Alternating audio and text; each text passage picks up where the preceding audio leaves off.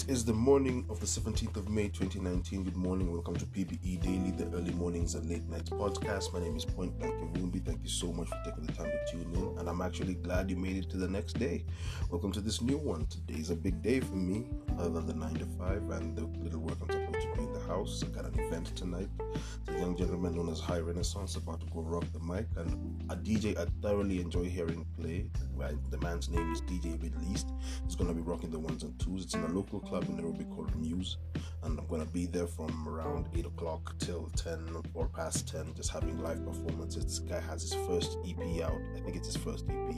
It's called Rain, and I love it when young MCs come into the game and they come from a perspective of intellectual execution, so that's going to be fun for me. I'm really looking forward to that. And other than that, knowing that it's going to be an event night, I doubt I'll have the strength or the energy to actually make a recording tonight. So I'll probably do what I did last week and make a weekend recording, a slightly longer weekend recording. And when I come back with that, it's going to take care of both the Friday evening and what the weekend was. And then we jump back into Monday when Monday returns. I'm pumped about this. I like it when young artists come out and make an impact in how things are supposed to go. Now, I just got lit up by a small conversation that was happening last night, and I just picked up on it in a group I'm in. And it's this whole thing. There's nothing I give no respect to than a person who will not adapt, or will not progress, or will not put in the effort to show growth. Let me paint you the picture of what I'm talking about. It's been, I'd say, 17 years I've been present in the world of my beloved hip-hop and entertainment in general. And one thing I constantly seem to notice is most people in the craft, be it the audience or the artists themselves, they will not make compromises, or they will not better themselves by even moving up in their own personal hustles to grow. Let me paint you a picture. When I was a kid, growing up in Dagoretti, this is one thing we used to like to do when I first heard about it. Me and a friend of mine called Fred would on Saturday, actually not Saturday, Saturdays, because Saturday was church, so you couldn't really move around on Saturday, so it was Sunday. So on Sunday, because mom has gone for her hustles, dad has gone to the market to find a couple of things like herbs that he likes to take, me and my friend Fred and my now deceased brother Steve would tell ourselves these tales, and the tales were told to us by other people, and the other people told us within the neighborhood. This stuff that just happened within the compound, the cul-de-sac and everything. They tell us that there's this place, it's like this utopic place, it's called Yaya, and at Yaya there's this gaming arcades. If you go to the gaming arcade, dude, there's these kids, they have these chips, and the chips are given to them by their parents, and those chips cost money. And when you put the chip in this device, a game starts playing on the screen, and you can play. You can pick up this thing that looks like a gun, and you can fight on the screen, and the screen is going to react, and the character is going to fall. We need to go see this. So sometimes depending on how good a child you were that day, maybe mom would give you a coin or two. And at that time, a Kenya shilling was a very valuable coin. So if you could make it to 5, you were balling. You were out of here. So me and my friend Fred and my brother Steve would put together coins. So we get like 15 shillings. Okay, that's not even bus fare. We're gonna be, because it's Yaya. He told me, like, dude, it's a walking distance. We can walk to it. Then we could buy one of those chips when we get there. And I said, cool, let's do that. And so we'd walk from Dagoretti Corner all the way up to Yaya Center.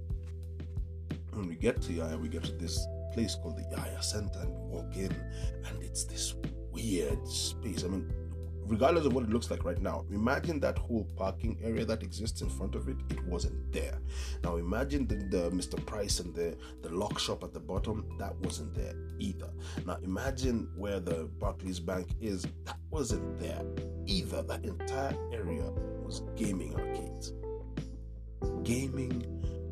Kids. So we'd walk in and we're watching these kids. It literally looks like something out of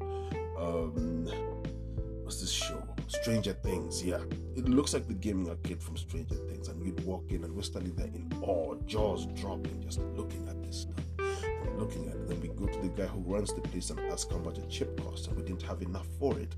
So what we would do is just hover around, and when a kid got bored, we'd watch them walk away, then jump on the thing and try play the game. But since he finished his chip, we couldn't really do anything. So, oh man, we messed out. But sometimes we'd luck out. We would try it again and again. Now, that was when we were younger, probably age 9, age 10. Another thing we used to do was like walk still from Dagoretti down James Gishuru Road all the way up till we get to Lavington, just to see what the other half looks like or how the other half lives. That was what we did. Then when I got to high school, because I was a day scholar, there's this thing we used to like to do where because Fred went to boarding school, so we never really saw each other much. So as for me, since I was a day scholar, I'd make a few coins here and there. They'd give you 20 shillings for break, but for 5 days, 20 shillings, that's 100 shillings. So you have money in your pocket. So 100 shillings in my pocket and a few other coins which we've been rustling up, making artwork with people for their envelopes to send to their girlfriends here and there. And you'd hold on to these things and you would be like, okay, cool, I'm going to go to this side of town, or I'm going to go to this side of Nairobi, and just see what that side looks like. And I even once made that mistake and I went to the Safari 7th and I got mugged as a result of it, and I lost a lot of things and I shouldn't have done it, but then again, I didn't know any better, but the experience taught me something. So back to the narrative. So the whole idea was get enough to go see what that experience is, and then after that, if you have a few more coins, experience what that experience was. I remember the first job I ever got that was a really, really paying job when I became a tutor in a college, and the job paid me, I think, depending on how many classes I had. So it was, I think I had 3 classes at the time or 2 classes at the time, and I made 15,000 shillings. I took the 15,000 and I was staying with my brother, so I gave him enough for us to make sure that we were good on food, because we weren't paying rent. It was a space that my pop owned, so I gave him some cash to make sure we were good on rent. No, we were good on food. My apologies. Now, outside of that, the other coins, I told myself, if there's a place I've never eaten before, it's a Java. Now, at that time, Java was big news because there were like, I think, 3 in the entire city. So I took myself to Java, looked at the menu, and looked at the price tags of the food, and I kind of chuckled because I thought the figures would be astronomically huge, but they were not, because certain numbers just seem attainable to me. Even if I don't have them in my pocket, certain numbers don't scare me, because it looks like if I just put my energy up, I can make this in a certain period of time. That's just how my mind is working. Now, cut to getting into the entertainment scene. Now, you're told this thing is happening in this event. Now, you want to go make the money from that event, but you knew you have to get there, and while you're there, you probably need a libation or 2 to keep you engaged. So I'd put some cash together to make sure I'm able to get there via cab and get back home via cab. After I do that, I put another few coins on the side to make sure that I can have, even if it's a meal, even if it's a pack of fries and a sausage, I'd do that.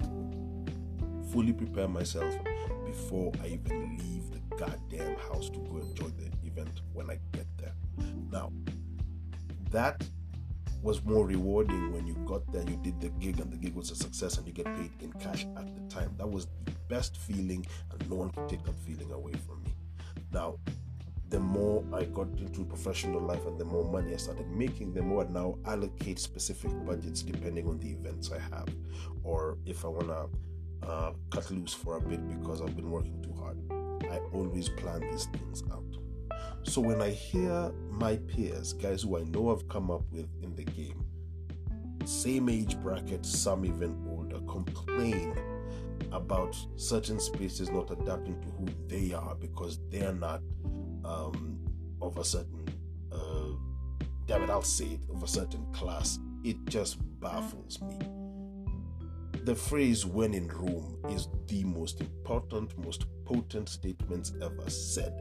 You do not go to a space and try to make it become disenfranchised or to bring it down. You go to a space to gentrify it. And I know this gentrification is looked at as a bad word, but I I can push myself to try ball with the best of them. But until it's something that is something I really want to attain, I'm not going to push myself to do certain things. I will not go to a space where I know I don't belong, or I do not fit in, or it's not an interest of mine. But I will try my level best to respect the space I get to. So when I hear people talk about they don't want to go to a certain space because they don't feel like it works for them, then don't go there. If it's supporting the craft that you enjoy, can you at least go for the support of that person and do things that would make that person look good?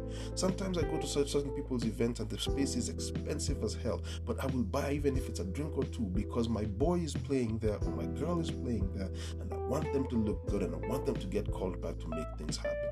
You want people from that world to be able to listen to you so that you can leave the place where you come from.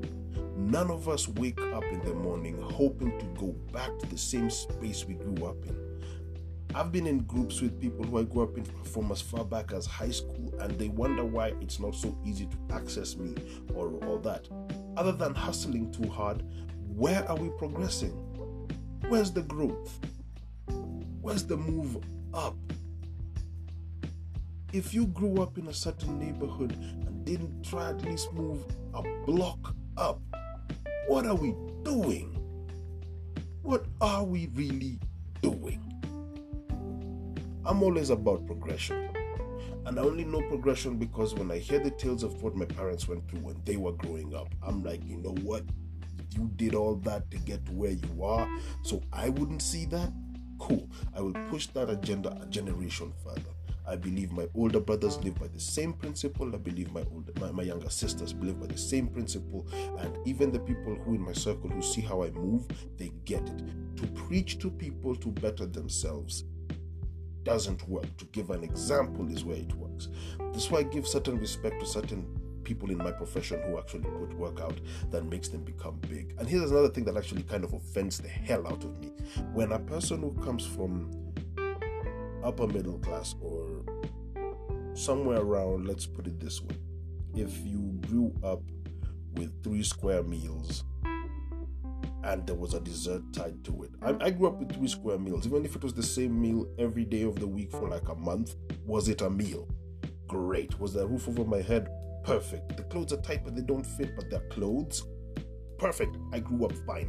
I think I grew up foolproof. I was great. I was educated to the extent where my mind could take me, and then after that, I did the best I could to make sure that whatever education my parents gave me wasn't wasted. I did that. Now, when I see a person from the middle class decide, you know what, I don't know what the struggle is, let me go see what the hood look like. The hell are you talking about? I've seen it in one particular artist, and I've always looked at him and I said, you know what, I need to understand what the hype is about this character so I can get maybe by seeing this, I'll understand what it freaking means.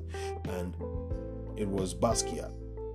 Now, when I looked at the work of Basquiat and I found out what his state of mind was as far as how he created his work, I respected his craft. I did not necessarily respect his lifestyle. The guy grew up borderline aristocracy, but then decides, you know what, in order to make my dreams come true, I'm gonna leave, I'm gonna go do this. But it's the way he left and went and did what he did. But then the 80s were a different time. What do I know? It hurts that he had to go through what he went through as far as the racial biases that the art scene has always had towards black people, especially in that time. I get that. But then when you hear this story of like he's trying to trigger something in his imagination, so he took a certain form of drug as an anecdote to push his imagination even further, that's where I pause. That's where I'm like, you know what, I'm not going to take everything you're telling me right now. That's where I cease from that. Then I come back to other stories like I said, character like Tupac Shakur. Tupac Shakur came off hard. He had a hard lifestyle. He had a hard growing up. And then he said in an interview that he never got a record until he dropped a record. When I say a record, I mean this. When you go to a person's life history and you see the record of how many times he's been arrested, or if he's ever been arrested, until he made a record about being arrested, he was never arrested. And when I saw that, it was like, okay, he was a narrative for the story. But then when I look at some of the stuff he did as far as trying so hard to live that thug life, and I don't really think he was a thug per se, that's a different thing altogether. So I take bits and pieces of people's lives, then I walk away from them. Now, let's take the aspirational side of things and why I respect Jay-Z. Jay-Z came up from the hood. This guy was once arrested for stabbing a guy who was trying to swindle him from some money, or he didn't understand what the deal was, and then he stabbed this dude because he did not like how it was sounding to him. Now, this is the same individual who, when he was dropping his first album, they took every coin they had in their pockets, and they hired a limousine, hired a couple of ladies, dressed them up, looked the part, and then they looked like dons. Because when you look at the Jay-Z album, Reasonable Doubt, and compare it to everybody else's album, let's do this. Let's do a quick comparison of debut albums as far as we are concerned. I know he had another debut album, so this album is his second album. 50 Cent's Get Rich or Die Trying. Get Rich or Die Trying is the tale of a foot soldier. A foot soldier finally realizing he needs to become a boss. Foot soldiers are the guys who do the dirty work, the guys who go to the street, stand on the corner, and do the selling they need to sell. Reasonable Doubt, Jay-Z's debut album, he spoke from the perspective of a Don. The Don Goddies, the Gambinos, they were all this. That's the perspective he gave when he was telling his tale of Reasonable Doubt. A guy who's stuck in the life but is trying to get out. It was all that wrapped up in a bag, and he knew he wanted to be seen as a boss, so he put out the perception and image of a boss. That was the first time I saw a guy in a suit on his own album cover with a fedora, and I know some of his friends probably made fun of him because they're like, what kind of uptown dress code is that? But then you see the man in the uptown life thereafter. Now you see that is aspirational and it is executed. That's what kind of hustle I respect. So whenever I see artists, visual or verbal, who put in the energy to make that specific type of correction, I give them the respect they deserve, and I push them up a notch, and whatever energy I could give them to make them get better, I will do exactly that. But if somebody's trying to show me that they saw the Wu-Tang Clan's 36 Chambers and they did not see themselves making their way to Wu-Tang forever, I can't help that person. I cannot. You look at an artist like Method Man. Method Man looks different from the very first album he released. He's a grown man taking care of his kids, educating his kids. And even in the first album they did, there's a recording in there of an interview they were doing. And the idea they had was this: we're doing this so that our kids don't have to suffer. Now, when I see a grown man or woman act like they cannot adapt to the world that is around them and the place they want to be, that's where I shut down. If you do not have the inkling to push yourself to better yourself, don't show up. And don't complain about it either. It serves no good and no purpose to hear a person who is comfortable in their own BS. If no one has told you before, learn it today. We should always be in a position of bettering self. Always. If you're the same person you were 24 hours ago, regardless of how thick things got, then you're not moving up in the world. Utopia is to be earned, not to be granted. The crafts I love, hip-hop music. In fact, most guys who love hip-hop music and most fans who are listening to me, regardless of what kind of background you came up in, okay? I grew up the son of a civil servant, so I'm probably looking like a baller to you right now. So let me put it to you this way. You know why most people in the upper classes don't mess with hip-hop? Because you treat yourselves like a CSR. Like you're an NGO project waiting to happen. And some of you live off that because it's free money. You don't want to earn. And in some cases, I'd see girls who'd act the same way towards those guys. But when you show yourself you have a certain inkling to actually push yourself to better yourself, oh, there's a problem with you now. You're way too deep. The kind of energy you put out is the kind of attraction you will get. And that's both professionally and with the loves of music that you have. I will always try be in spaces where I never thought I'd ever be possible. It would never be possible to do that. I moved from making sketch art for people's portraits with a biro pen to get them to see things my way, get informed by a man in visual arts that, you know what, dude, no one buys canvas work anymore, go digital. I go digital and I made work for people from across the globe. I've made artwork for people in India, I've made artwork for people in the States. I am yet to make artwork for people in South America and Europe, but I'm sure one or two places out there that people who have my product and they've bought it or they're still hoping to buy my product. The world of the digital world has made my life super possible. I don't even have to get on a plane. A Skype call will solve everything. But sit there and ask for favors when you have the potential of talent that you could actually execute. Give me a break. We will never agree on this one. We will never agree on this one. If you can't grow, you and I have nowhere to go as far as conversation goes. And that you can take to the bank. Heck, you probably don't even have a bank account, so you can take it to whatever check cashing place you want to think about. This has me livid. I do not like it when people want to be treated like they're crippled, or they want to be treated like they have they're deformed, when they're fully abled people who could actually earn a coin or two, and they just don't want to do certain hustles because they think it's beneath them, and it's beneath them based off of ego. Some people want to experience certain lifestyles because they think by experiencing that lifestyle it will push them to actually have a pulse. Maybe just have a conversation with your parents and know why you're in the lifestyle you're in at the moment, and maybe it will push you to better yourself. Not out of resentment for your parents, but because I guarantee you, in most cases, they were trying their best. Some of them tapped out and it just didn't go their way, and they decided substances were the only ways to go. And I'm not judging. I'm just judging the person who came from certain circumstances, has all the answers at the tip of their tongue, and they choose not to do it. That's where I pause. And for some of you, that's why we're not talking anymore. If you cannot better yourself, you are unworthy of time spent in conversation. Fact. Whew, that was very hot this time. Yes, I apologize for being so angry about this, but then again, I'm just glad there are people out there who I could actually help contribute very little as far as giving them opportunities. I don't even give handouts when it comes to like people in the streets. Now, I ask what they are potentially doing and try get them to do that so they can earn their keep. I've said it before in this podcast, I'll say it again. If a person tries to tell me how rich they are, I stop them there. I don't want to hear about how rich you are. I want to hear how you got that rich. Show me how to bake the cake and show me how to make the oven that makes the cake. Don't try flaunt to me how rich you are. Don't you dare try flaunt to me how rich you are. Because also some of you people at the top just need to be learned something. Need to be educated on how to deal with people. Oh, and I'll throw this in there as well. If you came from a life that is blessed enough for you to live a certain lifestyle, and you treat people from a position of I'm above you because of the money my parents made, you too need to give me a break. I sat down with a cab guy a couple of days back, and he's sitting down and he saw this big 4x4 vehicle passing, and I'm sitting in the cab with him. And then he said, one time he picked up a guy who's 60 plus, and and they were stuck in traffic, and they see a 4x4 with a guy who's super arrogant, looks clearly in his 20s, and he's super arrogant to the guy sitting around him in traffic. And then he asks the cab guy, how much do you think that car is worth? The guy says a couple of million. And the guy says, now you see the kid sitting over there?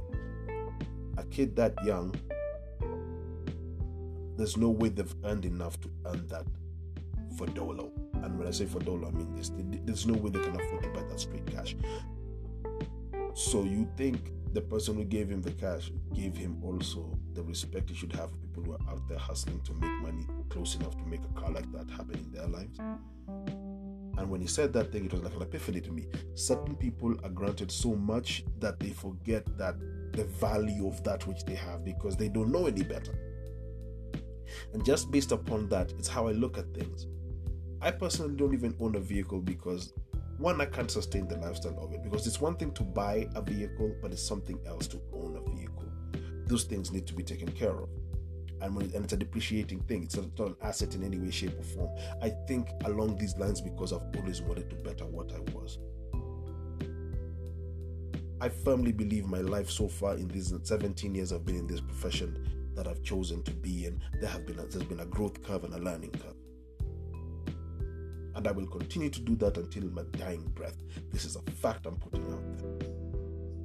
So for those guys who are going to show up for the event tonight, I can't wait to hang out with you guys and have a conversation with you as well. For the guys who are heading to their 9-to-5s right now, have fun, enjoy yourselves, make a point to actually feel fulfilled by the time you check the list of what you are lining up to do today. Get that thing done and be happy that you get it to the finish line. And as I would like to have you all say it with me now, be Caesar or be nothing at all. You guys be good. We'll talk over the weekend. Point Blank, it won't be out.